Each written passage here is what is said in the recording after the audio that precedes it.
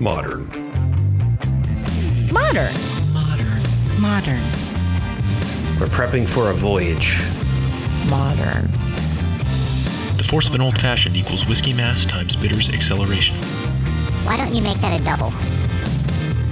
Modern Bar Cart. What's shaking, cocktail fans? Welcome to episode 172 of the Modern Bar Cart podcast. I'm your host, Modern Bar Cart CEO Eric Kozlik. Thanks for joining us for another interview episode where we track down the best and brightest minds in the spirits and cocktail world so that we can share their secrets with you. This time around, I have the great pleasure of interviewing Bertha González Nieves. She's the co-founder and CEO of Casa Dragones Tequila, a brand that's focused on creating delicious small batch tequila and leading the charge when it comes to innovation in the agave spirits category.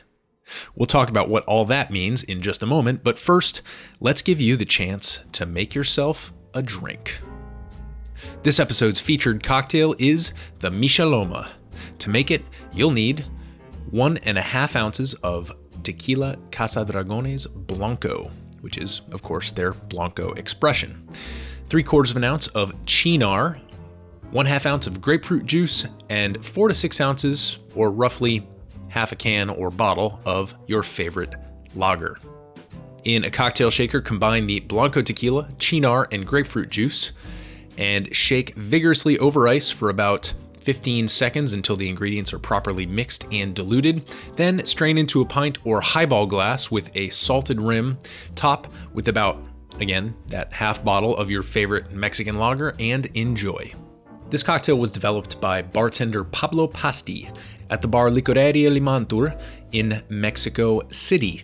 And in case you're not familiar with this mashup of a cocktail, it's basically a funky herbal cross between a michelada and a paloma. The paloma, of course, is a combination of grapefruit soda and tequila, and the michelada is a beer tail that inhabits the Bloody Mary universe. Here's why I think the Micheloma is such a savvy spin-off of both these cocktails. First, we have the Cynar coming out of left field. It's not neither the Paloma or the Michelada, not even a little, but I think what it's doing here is saying, hey, you're missing some sugar from the grapefruit soda, so I'm gonna bring some sweetness to the game, but it's gonna be balanced by vegetal herbal bitterness and complexity. Also, if we're taking the tomato juice out of the Michelada, I think it's only fitting that we have some vegetable matter in there, courtesy of the artichoke in the Cynar. Second, we need to keep in mind that beer tails generally act different than cocktails, for the most part. But if you've ever done that thing where you squeeze an orange slice into your favorite German Hefeweizen, I don't think it's a stretch to dump some grapefruit juice into your Mexican lager. It makes complete sense, at least to my palate. So, now that you've got a delicious fusion drink to make for your next brunch date, let's turn our attention back to the interview. In this delicious conversation and spirits tasting with Bertha González Nieves of Casa Dragones Tequila, some of the topics we discuss include how Bertha came to small batch tequila by way of a company we've all heard of, Groupo Jose Cuervo. She talks about her time working with one of the world's largest purveyors of agave spirits and how it launched her into her current venture. What it means to be certified as a Maestra Tequilera, and why this trade certification is particularly special in Bertha's case. Then, to my great delight, we jump right into the Casa Dragones portfolio. The marks that we taste through in order are their Blanco Tequila, their innovative Joven expression, and then finally their barrel blend. Of course, I provide nosing and tasting notes, but we also get pretty granular speaking about the production methods for each spirit. We cover the mineral profile of the Mexican Trans-Volcanic Belt, the process of blending aged and unaged agave distillates to create a new product altogether, and even the art of selecting barrels using Sessile oak, which is different from traditional Limousin French oak. Some of the things I really enjoy about Bertha are her passion for the agave spirits community at large and her respect for that balance that always seems to come up when we talk about mezcal and tequila, the respect for tradition that must be weighed against the natural and, in my opinion, valuable impulse to innovate. As a closing remark, I will say this. I spend probably more time in the mezcal space than the tequila world, but I've had my fair share of tequilas. Without a doubt, the Casa Dragones lineup is one of the most compelling trios of agave spirits to reside under one roof. There are some truly special flavors in these bottles, so if you're looking for that special purchase for a holiday gift or as a way to really treat yourself, I'd certainly recommend upgrading your bar to include Casa Dragones tequila. With that, please enjoy this fun and flavorful conversation with Bertha González Nieves. Bertha, welcome to the podcast. Thank you, Eric. Excited to be here tonight. So before we jump in to the beautiful tequila that we have here in front of us, could you, for our listeners, just explain a little bit about who you are and what you do? I'm an entrepreneur in the spirits industry, and I'm the founder and CEO of the Casa Dragones. I'm from Mexico City, and I fell in love with that category in my early 20s. And I've been, dealing with this agave love affair since then. It's been 12 years since I founded my own company. And we founded Casa Dragones with the objective of actually being part of the tequila producers that are pushing the conversation of tequila production into the future and using modern and sustainable processes to deliver the highest possible quality while truly surprising the tequila lover with expanding that tequila repertoire in terms of taste. So we feel very lucky every day to have the opportunity to dedicate ourselves to what we love, and also more lucky when we have the chance to actually present our products and people actually fall in love with them. I have had the pleasure of having some really excellent conversations about agave spirits on this podcast so far with people like Lou Bank from Sacred Agave and his partner Chava Periban from the Agave Road Trip podcast. And one of the things that we always end up talking about is that balance between tradition and innovation in agave spirits. It seems like that is one of the most important lines that you need to tread. You need to strike a very specific balance in that. So I'm very excited to talk about, of course, both the tradition and the innovation that is going on in the agave community at large, and then, of course, with Tequila Casa Dragones in particular. But I would love if you could give our listeners a little bit more of your background, because you actually, before founding your current brand, worked for some pretty big brands, and I was curious to hear a little bit about that experience and how it planted the seed for what you're doing right now. So after I got selected by the Japanese government to represent Mexico in a program in Japan and had the opportunity to fall in love with the category, I decided that I wanted to dedicate my career to the tequila industry. So I went and knocked on the doors of the industry and ended up working for the Beckman family that at that time owned Cuervo, 1800, and many other brands of tequila. And the history of that company is really pretty much the history of tequila in its own way. So I really had the opportunity to fall in love with the industry from within. And what I learned from there was, the love of the craft. And I can't tell you, I was there for more than a decade, and I have so much respect for them, from what they've done with the category and also what they've done as a family. But really, it kind of gave me the opportunity to continue to be curious about the category, learning every day about the category, until the day that came that I decided that I really wanted to do my own versus actually producing someone else's. But what it gave me kind of the foundation of the breadth of what can be done in the category, because they produce so many different styles of tequila and brands that it really gave me the opportunity to admire their principles and the history of the company, but also have the opportunity to learn from within. So I hope that answers your question. Yeah. What did you do day to day? Did you hold a number of positions with the company so that you were able to experience that breadth and scope of the category, or were you sort of in one specific aspect of the market? No, I held 5 different positions while I was there. So I changed positions every 2 years. And that really gave me the opportunity to really be curious about a lot of different aspects of the business. Yeah. Until I realized that I have more of a heart of an entrepreneur than not. So that's when I decided to actually go on my own.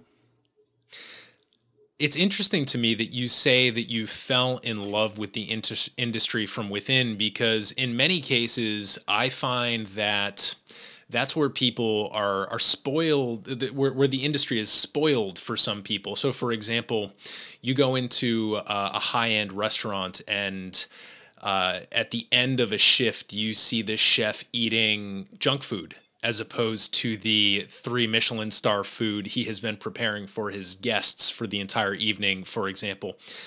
I'm curious, what about the tequila or agave industry in general you happen to fall in love with that triggered that entrepreneurial realization in you?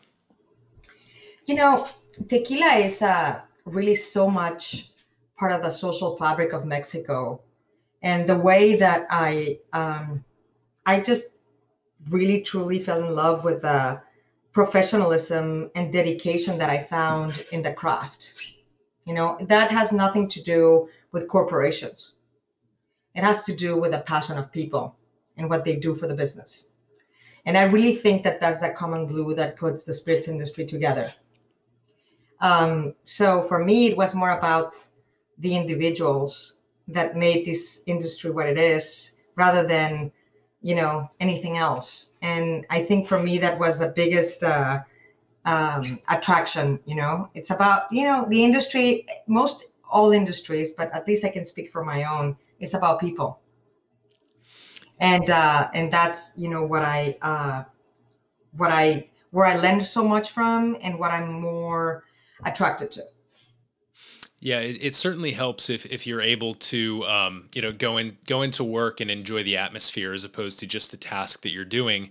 And as somebody who certainly shares the entrepreneurial spirit that you have, I'm curious about how you were able to transition from a career in corporate tequila to one where you were starting your own brand from the ground up. So can you tell us the story of Casa Dragones and how you built the brand starting in the early days? And then, of course, we have a few specimens that we're going to get into here in a few minutes to find out exactly where we stand today. So the whole idea or dream of becoming an entrepreneur was because we wanted to produce the best possible product we could do. And that was part of the experience, you know, we were like, at the very least, if we get the chance to produce the best, live our dream through our product, we're going to get our yayas out. So it started with one product, and it started with Casa Dragones Joven, which is the first product we brought to market. And the idea of this product was to, and continue to be, a tequila that actually proves that tequila can compete with other sipping spirits, like cognacs and single malts and whiskeys, but also can pair well with food, whether it's Mexican, Italian, Japanese, French, and so on. So this product really enabled us to establish ourselves. So this is the heart of who we are as a producer. You know, we started with we really wanted to be intellectually and academically and from a taste profile very different.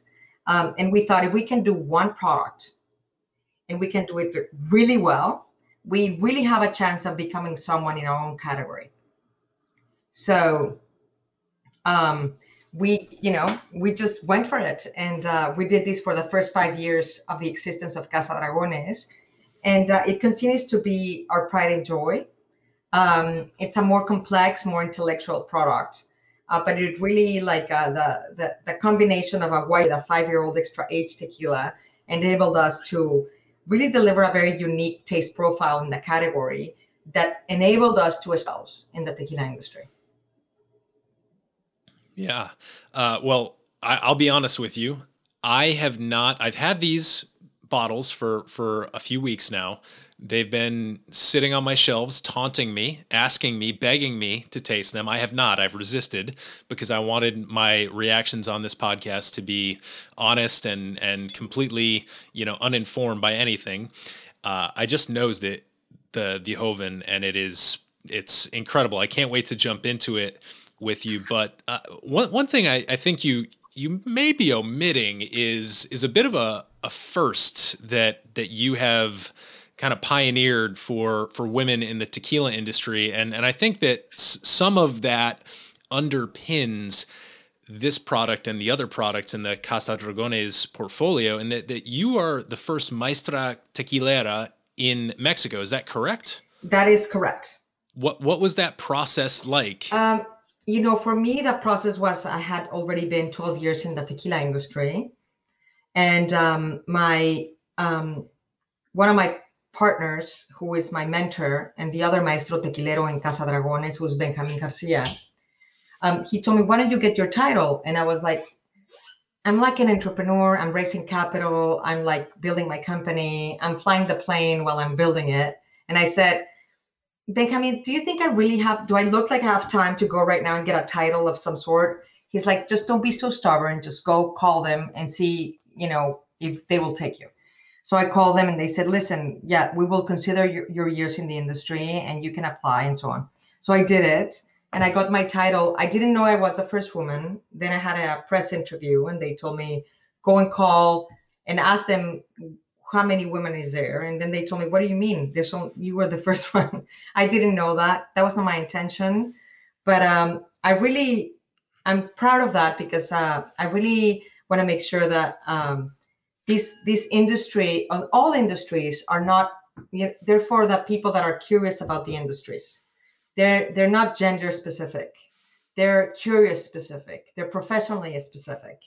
So I'm excited about what's to come, and I'm excited about living when you're running relays, right? I feel like I'm just running a relay. And I feel like I'm going to get as far as I can, and then I'm going to leave that relay for the next generation, whether female or male, it doesn't matter. It's more about how far can we take the appellation of origin of tequila? How far can we actually go? How far can we prove the world that tequila can actually, compete with any other spirit in the world? That is kind of like what I'm after. I think that's a really healthy mindset for the industry. It's not a selfish mindset whatsoever. One follow-up question about the Maestro Tequilera designation or title. It seems like, they were able to consider your years spent in the industry with Cuervo and the other brands that you worked for. Were there any other aspects, like if someone I had to do an exam, I had to study, I had to pass a test, I have to do other things. Got it. That must be sort of a really nice thing to have in your back pocket as you're doing all those things. Like you said, does it look like I have time for this? I'm raising capital. I'm creating our brand materials. I'm developing market strategies. It seems like having that knowledge in your back pocket, even if it's, even if you didn't need it personally to be formalized in the way that it was, it seems like a really great asset to have on your side as you are developing this portfolio of products that, as you say, is supposed to be a little bit more intellectual, a little bit different than most tequilas on the market. It seems like a differentiator while trying to pitch your differentiated product. So I think I think it's a great story. I think it makes a lot of sense to me. And one of the things that strikes me about your product is that when I take them out of their beautiful boxes and regard their beautiful packaging and nose them as I have with your Joven, they make a lot of sense even though I don't know the story. And so I would love for you to maybe, assuming that the Joven is the first one we should taste here, maybe we should jump into a tasting, and then you can tell a little bit of the brand story of Casa Dragones and what you're trying to kind of accomplish in the consumer's consciousness as we enjoy these spirits. Yeah, so we can start with Joven. I'm using the Riedel Overture tequila glass that we use for professional tastings. This is the actual glass that's actually used today for competitive tastings, and it proves the power of the glass. But so Joven is first of all, is an overlooked style in the tequila category. You mostly hear about Blanco, Reposado, and Añejo. And this is a blend of a white tequila with a 5-year-old extra aged tequila. And we do the blend, and at the end of the process, we take the color aged tequila out, because we learned that in order to pair with food, we had much more permission to do it without color than with color. And we're modern producers. Again, we're trying to push the conversation of tequila production into the future. So we took every risk you can actually on Joven. We did a rare blend. We brought up a style of tequila that is not in the marketplace regularly. And then we actually, the name Casa Dragones comes from this cavalry that masterminded the movement of Mexican independence.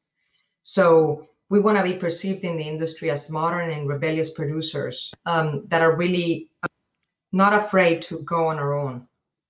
So Joven actually represents what we're all about. And the idea was to prove that we can compete with other sets, but also we can pair tequila with other cuisines other than Mexican cuisines. So we can actually pair it with Japanese or French or Italian or American cuisine. It's, tequila is not only the lover of Mexican cuisine, it also has a space in other cuisines. And if we can prove that on our journey, we feel like we've done our job, because then there's so many other tequilas that can come after us and prove this with us, because it really has the plant agave azul tequilana Weber, which is a plant that is such a special plant that can produce such special complexity and balance that can actually seduce the palate of top chefs in the world to do very unique pairings. Yeah, I love the pairing with food idea. I think we'll continue to return to that as we speak about the product here. One of the things that I'm noticing about this is that it does not smell as one would expect a tequila to smell. And I imagine that has a great deal to do with obviously the blending process with the Blanco with the aged tequila, and then the filtering out of the color seems somewhat secondary in terms of the aroma. Certainly the color is very important to that. But so what we're trying to do with the experience of taste, we're trying to push out the experience of, we're really trying to take out the alcohol notes out and push the complexity that the plant has to offer to the front of the experience of taste. But that, I cannot really acknowledge that to be, the process we're following or the quality of the agave that we have. It's like it's a conjunction of factors that enable us to get there, to deliver something actually that what we're trying to do is we're trying to get people to actually sip and savor. The name Sipping Tequila is on the label right there. It says Sipping Tequila. Mm-hmm. And that is because we want you to give us a chance to sip and savor. We want you to give us a chance to actually take a moment to enjoy what we've been able to produce. Yeah, and it's certainly, I mean, not only is it a beautiful bottle, but I just took my first sip here, and it is remarkable in terms of, I would say, the difference between the nose and the palate. I always secretly enjoy spirits where the nose and the palate offer different things that you can kind of consider one beside another. And for me, on the nose, the Joven was incredibly grassy with this really dense core that went beyond grass almost to fruit. I can't do a better job describing it than that right now, unfortunately, because I don't have too many food words, but it is certainly, it's a deep green nose. It reminds me something of open fermented cane products. Like it reminds me of some Clarins that I've encountered. So you're getting the floral and the citrus notes of the Blanco Tequila, balanced with the sweetness and the spice of the extra aged tequila. So this is like this like love affair of two styles, but neither one of the styles is governing the experience. It's, when you are using an aged tequila and a Blanco tequila, it's very easy to let one or the other lead the experience. This is really about letting them, come together to give you this very unique taste experience. This is what we're trying to do. We're trying to expand the tequila repertoire through taste and quality.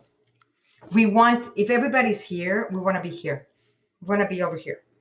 So, we just really want to continue to convince a tequila lover that tequila has so much to offer. Yeah, and one of the things similarly on the palate with this, what I get is you get that racy, almost saline minerality from the Blanco, balanced out with the spice from the barrel.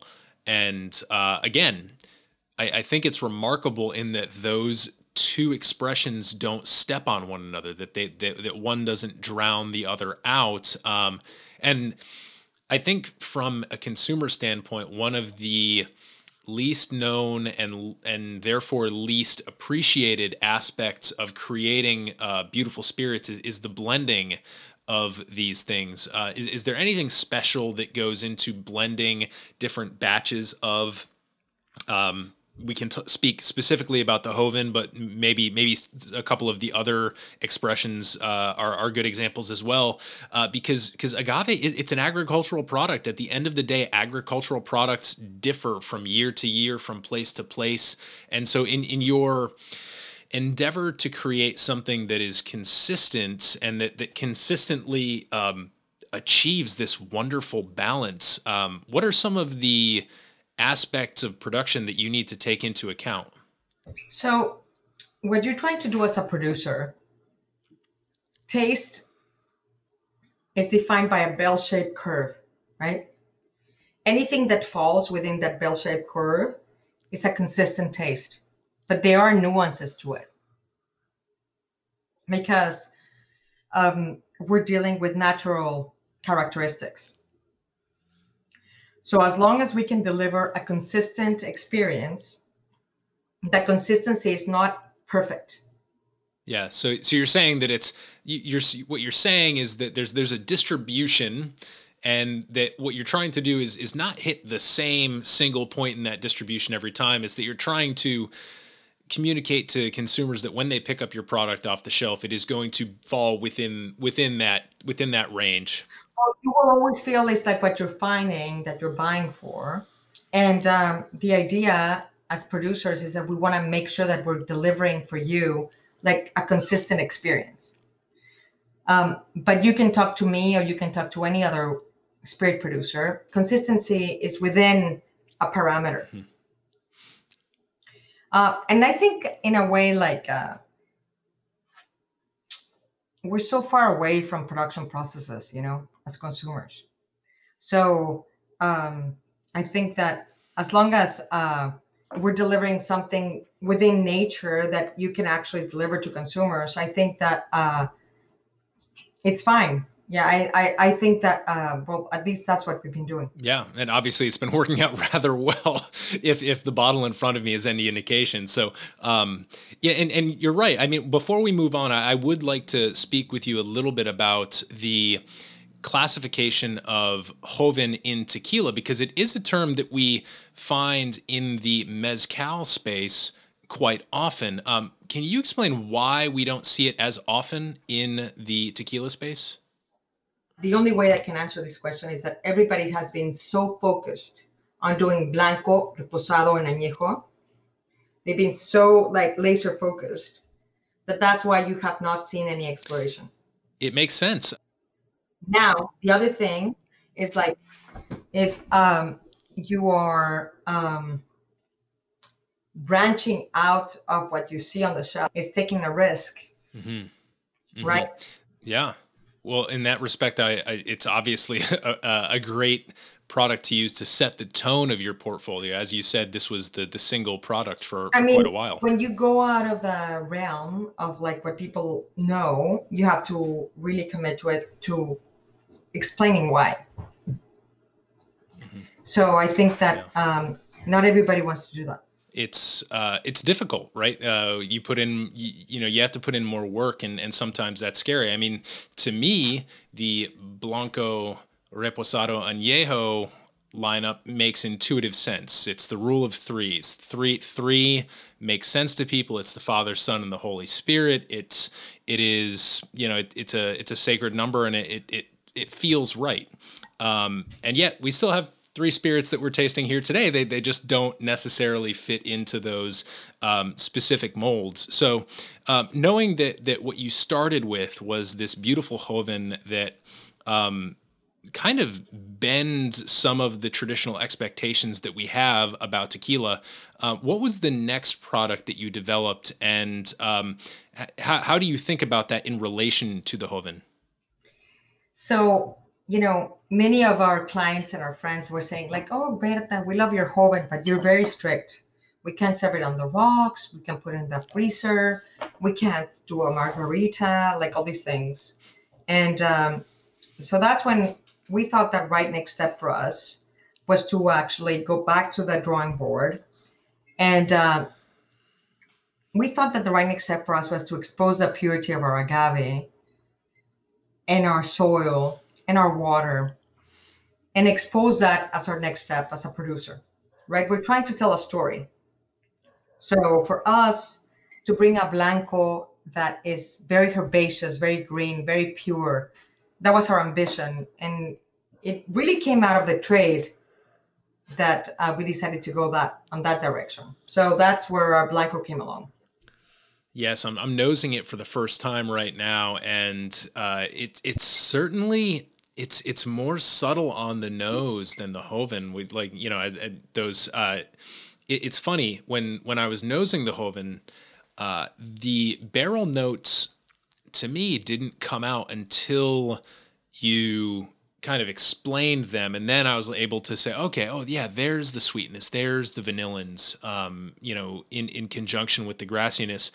But now that I taste the Blanco, it's just like, it's so much drier. It's so mineral. It's so it doesn't have a fresh cut grass quality to it, because it's not. There's no grass. But it's herbaceous. It's very great. Both of these expressions are so unique in their aromas, and I wonder if this might be the appropriate time for you to speak a little bit about the terroir of the agave that you use. Is there any, obviously this is tequila, so you're, as you mentioned, using the Blue Weber agave, but is there anything about the sourcing, the cultivation, the atmospheric or meteorological conditions that make your stuff special? Of course. So within the appellation of origin, there's 5 states where you can actually harvest agave azul tequila en Weber. So you have Jalisco, which 80% of the land designated for the appellation of origin falls on the state of Jalisco. But then you have Michoacán, Nayarit, Guanajuato, and Tamaulipas. So what's really amazing about this is not only about the agave, it's about the water. In every single bottle that you see, there's 40% tequila, 60% water. The water is such a main actor in the novela that it's important to talk about the water, because we have access to natural aquifers that come from the volcano of tequila. And we have the opportunity to actually treat that water to give it the right mineral profile to harmonize our tequila. And, I don't know, I'm really proud of about that. And everybody shows up with their Blanco. Everybody shows up with their Blanco. It's like a thing, it's like a black belt thing in karate. You show up with your Blanco tequila. So it's very green, very herbaceous, very pure, very beautiful, and very different. We wanted to make sure that we had the same relationship we have with chefs, we have with mixologists, where you find these like very beautiful Blanco Tequila that can hold its own, neat, but also can actually perform really well in signature cocktails. And it really has to do with the terroir. We are right at the heart of the Mexican Trans-Volcanic Belt in Tequila, Jalisco. We're more about the richness of the soil, the semi-arid and semi-humid combination of soil in that region that's filled with obsidian rock, that's volcanic soil that really has silicium, potassium, phosphorus, and many other characteristics that are critical for our business. And we're all about the details and less about the volume production, you know. Our batches are no larger than 500 cases per batch. And we are here to please the lover. And that's what we do on a regular basis. And we're going to try and do that as long as we can. Yeah. I think in the American consciousness, at least, people do not tend to regard Mexico as a particularly volcanic region. We think of places on, the Pacific coast of the United States. We think of, the Ring of Fire around the Pacific. We think of, some places in the Mediterranean. But we don't tend to think of Mexico as a particularly hot spot for volcanic activity, and yet there's such a long history of that happening. So I think that's just bad marketing for what it's worth, because there is a great deal of volcanic activity there, and obviously that lends itself to incredibly unique soil, and as you mentioned, the aquifer plays into that. When I nose this tequila, I get this beautiful floral note as well. It's not quite a marigold, but it's somewhere between a marigold and a white flower that I can't remember the name of. There's something really beautiful and delicate about it, and yet, when you taste it, it's one of those experiences where the palate and the aroma, they inform one another, but they're certainly very different. What do you tend to communicate to folks when they taste this Blanco expression? Well, I mean, this Blanco expression celebrates. It's very herbaceous, very green, very fresh, which is very much mirror to the agave plant. It's like it celebrates all the beauty of the pureness of these incredible plant, and we hope that we can seduce the palates of all these tequila lovers. With that, for us, it's really more about like what we can do with our passion and our dedication. We're really working for, in my heart, I may be wrong, you may disagree, but we're working for the people that love tequila. Well, you've certainly seduced me into wanting some oysters right now. Is that an uncommon pairing with this Blanco? Not at all. So the Blanco with the oysters is really special. My father used to love oysters, so we used to have a journal, and where we took notes about the oysters from all over, like the Americas. And I think that the Blanco with oysters has a very special, you have like the brininess, and you have like the mineralness of the oysters, then blended with the tequila is really special. But again, it's all about like where you are geographically and what you can get from the oysters. Yeah, I feel like this Blanco is sort of like the Chablis of tequila. It's just this beautiful, like it's minimal in its expression. Obviously, it doesn't have as much going on as the Joven, but it's just bursting with character, despite that sort of minimal, sort of like we're just giving you what the soil and the weather are giving us expression. And in that respect, I love it. I mean, it's for listeners, I do need to call out that we are in the premium category here. This is not bottom shelf. This is not middle shelf. This is not craft. This is premium. And, there's a number of quality indicators that we've spoken about so far that to me call that out. Obviously, there's a batch size restriction that you place on yourself, no more than 500 cases per batch. What does that look like in total liters or gallons of production, Bertha? Well, 500 cases per batch. The leaders of our category produce 2 million cases. Mm-hmm. So we're little. No, yeah. We're little with a mighty heart. We want to be bigger. We're little with a mighty heart. A mighty heart and beautiful packaging. Can you speak a little bit about the way that you have decided to put these on the shelves in the beautiful boxes with, the beautiful materials that we have right here that sort of accompany each bottle? It seems so well done, and I'm wondering the path that led you to this particular brand image, and you must love it because it's sitting all right behind you on the screen right now. You have a beautiful display right now. Tell us about it. Well, Eric, this is what I do for a living, so I'm very proud of it, for sure. I can't tell you I'm not. I think that it's all about the values of what we're trying to communicate for us, as a producer. We are lucky that we get to do what we love, number one. And you can resonate that with me because you are doing this podcast because you love spirits. So I still feel very lucky every day of the week that I can actually do a batch of 500 cases per batch and put it on the shelf.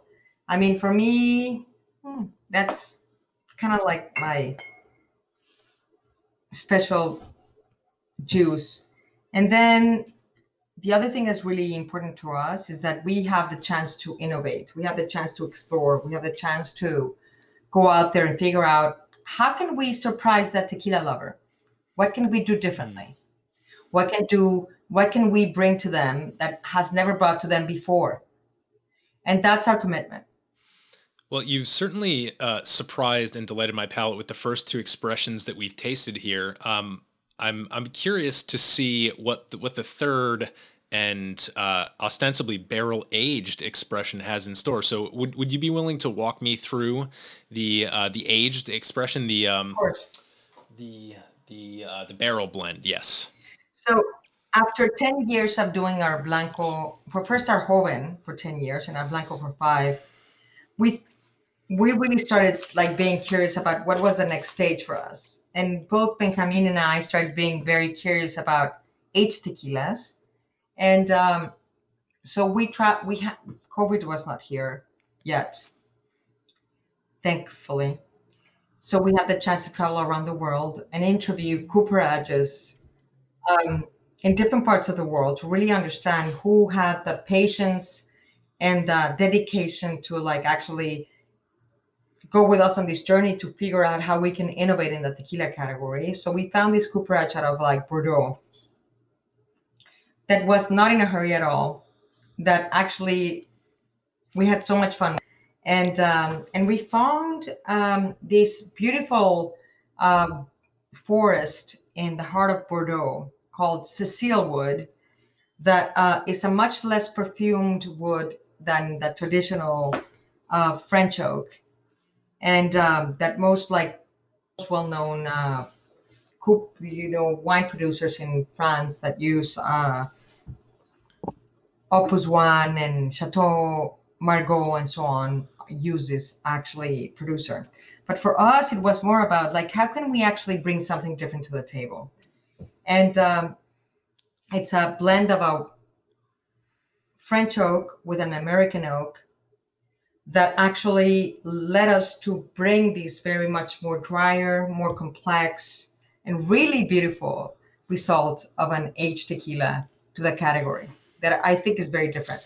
It certainly smells different. I'm not willing to taste it just yet because I'd like to get some more details on this oak, right? Because I feel like for a barrel aged product, the selection of the oak, the the char of the barrels is sort of the fingerprint that you leave on a product. And based on the first two that we've tasted here, I would expect nothing less than a very precise approach from you. So I'm curious about, obviously there's some color here. It's not, it's certainly not as dark as a bourbon or a scotch, but there is some color here. So I'm wondering if this was charred or toasted, what percentages of the barrels were treated in what ways. You certainly don't have to reveal the entire secret recipe to us, but I'm wondering if you can talk a little bit more about the color that I'm seeing so that maybe I can trace a path between some of the aroma and flavor notes. Okay, so put yourself in my shoes for 2 seconds. So we're able to travel around the world, interview all these different cooperages, then like commit to one, do custom made casks for us, custom made, right? We're like a little player. We do casks where we find this like Sessile wood, which is in the heart of Bordeaux, which is like 300 to 200 year old like forests that are like, this wood is like, it's not too sweet. It's not too tart. It's not too like, it's like the most, I mean, it's such a beautiful wood. And then we like fell in love with this American oak in Missouri and Pennsylvania. So we have these two custom made casks that at the end of the process, we actually blend. So after going to all that effort, do you think we want to have an opinion in that color? We were like, just whatever comes out of it, we're going to embrace it. We're so grateful to have the opportunity to actually buy new cask, custom made cask, and then whatever comes out. So this is more like a Chardonnay color. Exactly. So you're saying that you... Not a traditional añejo color, which is fine, but it's not a traditional añejo taste either, because an añejo taste is more like vanilla oriented. Mm-hmm. We wanted in our effort in this exercise, the whole idea was to let the tequila push through the wood rather than the wood push into the tequila. Right. So having a really fresh perspective on the taste of an aged tequila was more important than anything else. So to clarify, this was none of the wood that you aged this in was toasted or charred, correct? Well, no, we have a little magic in there. There is a toasting. Okay. There is a certain treatment that we're doing to the wood. But what you're getting in the color of the glass is a natural experience of our tequila aged in our custom-made barrels. Adding anything. This is it. This is what you're getting. So we thought, why won't we celebrate that? Sure. No, I wanted to make sure because you know when people see this, they're going to say, well, there's some color on there. There's got to be something. And so I wanted to determine whether this was a very small amount of like char 4 or char 5, or if it was sort of uniform across the board. But it sounds like no. This is what you're getting. Yeah. This is the product we're selling. Mm-hmm. Yeah, it is beautiful. I think the Chardonnay color is exactly right on for folks who are just listening, and it is like, you know what's interesting to me is almost, it's certainly not exactly what I'm about to say, but when I compare the Joven to the barrel aged product, I think the Joven is almost a little bit richer and sweeter for whatever reason. And so it's super compelling to me because I love dry products. I mean, I do enjoy bourbons. I do enjoy some of the finer aged brandies, but I always find myself leaning further and further in the direction of products that are dry. And this, it's not dry in that it actually physically dries your palate with tannins or polyphenols, but it's dry in that it allows you to simply assess what happens when you take a beautiful tequila and you put it in some beautiful barrels. And I think that's sort of the process that you were describing. Wow, this has been a really compelling tasting session for me. Is there anything else specifically about these products that we've sort of tasted through in succession here that you want to tell our listeners before we cover a couple more questions and then hit the lightning round? No, just like give us a chance give us a chance as producers to go on a tasting journey and just I think that what's really important is that we're aspiring for more as producers. So if the listeners are curious enough and they're gonna go and try one of our products, I think that we would appreciate them being as curious as we are to kind of like go on the experience of taste. Yeah, and it's certainly compelling. I mean, one of the things that I forgot to mention before, I got excited about the barrels, but one of the things that I forgot to mention is that, as I nose this añejo expression, I get notes of cedar and, it's not smoky, but it is, it's a very woodsy aroma to me. It's slightly sappy. You taste the life in the wood, not the life that was burned out of the wood, if that makes sense. Vanillins are great. Caramels are great. One thing I like to talk about when someone asks me why I'm not so hot on bourbon is it's because it's the same dozen tasting notes that you get every time you taste a bourbon. And I think with tequila, sometimes it can be the same thing. Different category, different tasting notes, but sometimes it can be the same thing. And one of the things that I'm tracing as a through line through this entire tasting experience is that I'm getting different tasting notes on your products than I normally get when I taste a tequila expression. So to the extent that is exciting to someone, to the extent that someone wants to get excited and order a dozen oysters with the Blanco, or ponder the intricacies of the Joven, or engage with the wood of the añejo, I mean, I think that sort of speaks for itself as a tasting flight, and I couldn't agree more with your approach and just the really compelling products that you put out, because I don't know. I'm not done with any of these. Once we jump off this call, I'm going to continue nosing and tasting them across the evening.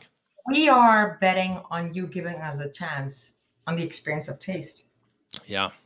Well, that's wonderful. What I wanted to wrap up with here was a couple questions about premium, because obviously you are in the premium category, and I don't get a chance to speak with a lot of premium producers because I work in the world of craft. I work with people who are producing small batch spirits, but at a quality level where they're sort of experimenting and just getting their feet off the ground, or their feet wet. I'm not quite sure exactly which expression I was going for there, but when you use the word premium, whether it's in marketing materials or whether it's simply just describing a product, it carries with it a certain connotation. And I was wondering if you might speak a little bit, maybe in defense of the premium category of spirits, because that's not the category that has been selling the fastest during the age of COVID. Everyone has been going to their favorite, to their Tanquerays and their favorite sort of mid-level expressions. And I thought this might be a good time to talk about premium, what it means, and why there's value with it. I mean, I don't know exactly what it means. I mean, my products don't say premium anywhere in the labels. When we describe our products, we just say what we do. And then if we are catalog premium, that's good or not. For us, it's more about craftsmanship and quality. Premium, I mean, it's a big question. What does premium mean? I don't know exactly. I think that's a really healthy mindset to take. That's a wonderful answer. I'm gonna have to think about that, because I think everyone is so in a hurry to define what it means. So our audience is primarily U.S. consumers. Most of I'd say 90% of our listeners reside within the U.S. I wanted to ask you a couple of questions. One about where in the U.S., which U.S. markets people can find these beautiful spirits in. And if they do get to pick them up off the shelves, if you have any specific recommendations for the first time you crack open the bottle, whether that is, a dozen oysters with the Blanco or a cigar with the, based on you, probably not a cigar with the Añejo, but you see where I'm going with this. No, hey, listen, cigar, oysters, whatever you decide to do, give us a chance. Just like the one thing that I want you to give us a chance is just sip and savor. I want you to go on a journey of taste. You give me that chance for 3 seconds about my job is done. I just want to make sure that people see tequila in a different light and enjoy it in the same way we produce it. Beautiful. So what U.S. markets could someone go to and either request that their favorite liquor store pick up your brand or just walk into the store and see it on the shelves? Okay, you will see it in New York, Florida, Illinois, Colorado, Texas, California, Arizona, New Mexico, Nevada, even in the controls. I mean, we have much more distribution than we have. But if you can find it. I'm sorry if I'm not mentioning your state. Just send us an email. Go to our website. Say, hey, by the way, I'm in the middle of here. No one's talking to me. We'll take care of it. I like that. That's a very mafioso approach. We'll take care of it. Well, we'll figure out how to do it. I don't know if I can take care of it, but at the very least, I can actually work on it. Yeah. No, that's good. No mafioso here. Well, that's good. And it's important to listen to the people, obviously. There's actually a lot of beautiful work being done in control states by people and groups of people who really care about spirits. So, even if you do live in a control state like Virginia, like Pennsylvania, there's still things that you can do to make sure that you're getting the spirits that you want. It might take a little bit more time, a little bit more effort, but you can get the spirits that you want. So, Bertha, I want to thank you again for, first of all, producing these beautiful spirits, and second of all, walking me through the tasting this evening as we record. Anything else you want to tell our listeners before we do a few quick lightning round questions? No, I just want to thank you, Eric, for your passion for the spirits industry, for inviting me to be part of this, and I'm ready for your questioning. All right, let's get to it. What is your favorite cocktail? And if you don't have a favorite cocktail of all time, what's something that maybe you're more recently obsessed with? Okay, so there is one cocktail right now called Curva Peligrosa, which is kind of like dangerous curves, That's the name of the cocktail, by Jenna Wolfson, which is 1 ounce of Casa Dragones Añejo, half an ounce of GM VSOP rum, 1/4 of Toki Japanese, half an ounce of Elisa Craig bourbon, and 1 bar spoon maple syrup, 8 drops of house-made pumpkin bitters, probably yours, hopefully. That's one. And then I have another cocktail that I love and adore, which is called the Micheloma, which is a michelada en a paloma by Pablo Pasti, which is a Argentinian Mexican bartender. It's kind of cool, michelada and paloma together is kind of fantastic. So yeah, obviously with Casa Dragones Blanco, otherwise I wouldn't like it that much. Yeah, that's fascinating. So is my one question there is so it's a paloma is grapefruit and sparkling water and tequila and a little bit of sweet. And then the michelada is beer and then tomato juice. So are all of those ingredients in there somehow? And he just perfects the ratios? Well, we're going to have to call Pablo Pasti. Yeah. Because I know my craft. I'm a tequila producer. I'm not really a great mixologist. So I think, I don't know, with the Micheloma, it says, I'm not really sure we should call him. Okay. We'll do some digging on our end and we'll see if we can get that recipe. That sounds like a fantastic fusion cocktail. So next question, if you were a cocktail ingredient, what would you be and why? Tequila. Okay. Blanco, Joven, or Añejo? Do I have to choose? No, I suppose not. No. Yeah. Okay. You're just the spirit of tequila. Yes, I am. All right. I love it. If you could have a cocktail or a glass of one of your beautiful tequilas with anyone in the world, past or present, who'd it be? Where would you go? What would you drink? Just paint us a picture. Well, the recent elections have really left a mark on me. So I would love to have a drink with Kamala Harris. And I want to ask her, what are we going to do for female in the beverage industry? Mm-hmm. Does she have any connection to the beverage industry? I'm not quite familiar. Yeah, I do. Yeah.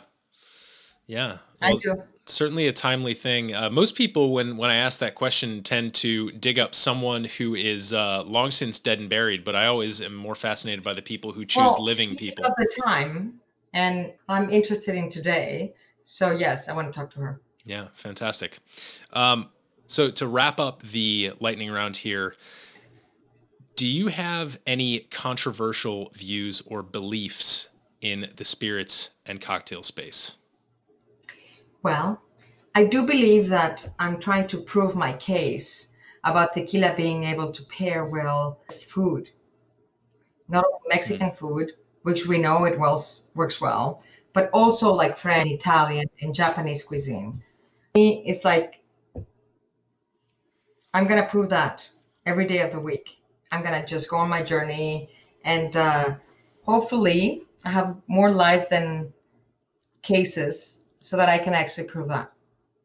Yeah, I had to pick up the Blanco as you were saying that. Are there any recent food pairings that you felt really just hit the mark perfectly? So many, chef's interpretation of what we do, it gives life to what we do. So I can't even tell you like one or two or three. It's more about letting the chefs actually, or the sommeliers actually give life to what we do. So I don't want to pigeonhole what we're doing. It's more about being curious and enabling the people that define taste guide us. Yeah, well, I will go where you won't and just say, get some damn oysters with this Blanco tequila. It is just screaming for brine and a little bit of citrus, and I'm gonna have to get some oysters this weekend and celebrate this beautiful spirit myself. So for anyone who's looking for a place to start, that is it. I don't care if you don't like oysters; you will like oysters if they're with this tequila. So Bertha, thank you so much for, again, being on the podcast. Can you just share with our listeners how to get in touch with your brand digitally, whether that's via email or a website, and of course on social media? So you can get in touch with Casa Dragones at Casa Dragones, at Casa Dragones, or you can get in touch with me directly at Bertha González N. No, it sucks. It's the worst name ever. But it's at Bertha, Bertha González N. Yeah, that's my name. Okay. And if you can't remember that, just contact Casa Dragones. They'll tell you where to go. So Thank you for being here with us tonight. And thank you for supporting our industry. It means a lot to us. So Eric, keep on doing what you're doing. We support you. Thank you very much for inviting me. I will certainly try to keep doing it. And you know what? When I've got some beautiful tequila, it certainly helps motivate me. So for everyone who's listening, you can find links and details about what we've discussed on the show notes page over at modernbarcart.com/podcast. And we'll also try to put together a list of U.S. markets where you can head on out to the liquor store and pick up a beautiful bottle of Casa Dragones tequila. And we will talk to you next time here on Modern Bar Cart.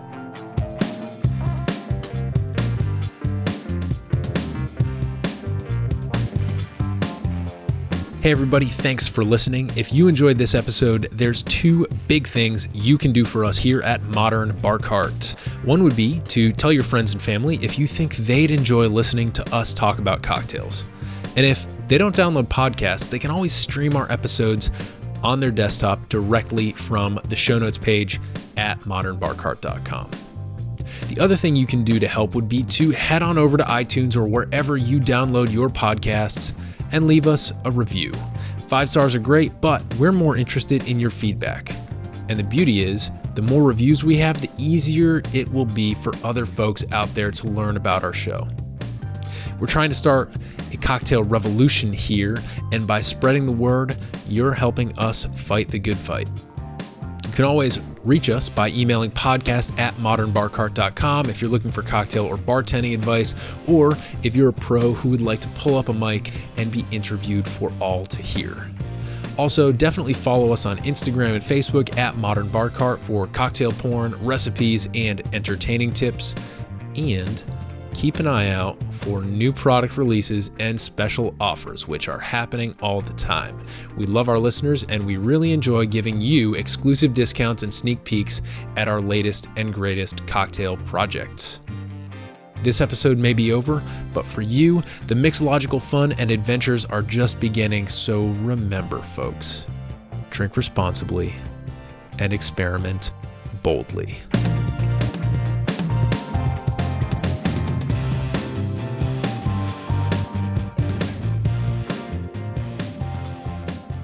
This episode was produced by Edie Frederick, with editing and sound design by Samantha Reed, delicious tequila courtesy of Bertha González Nieves and Casa Dragones Tequila, and a little bit of interview magic by yours truly. This has been a Modern Bar Cart production, copyright 2020.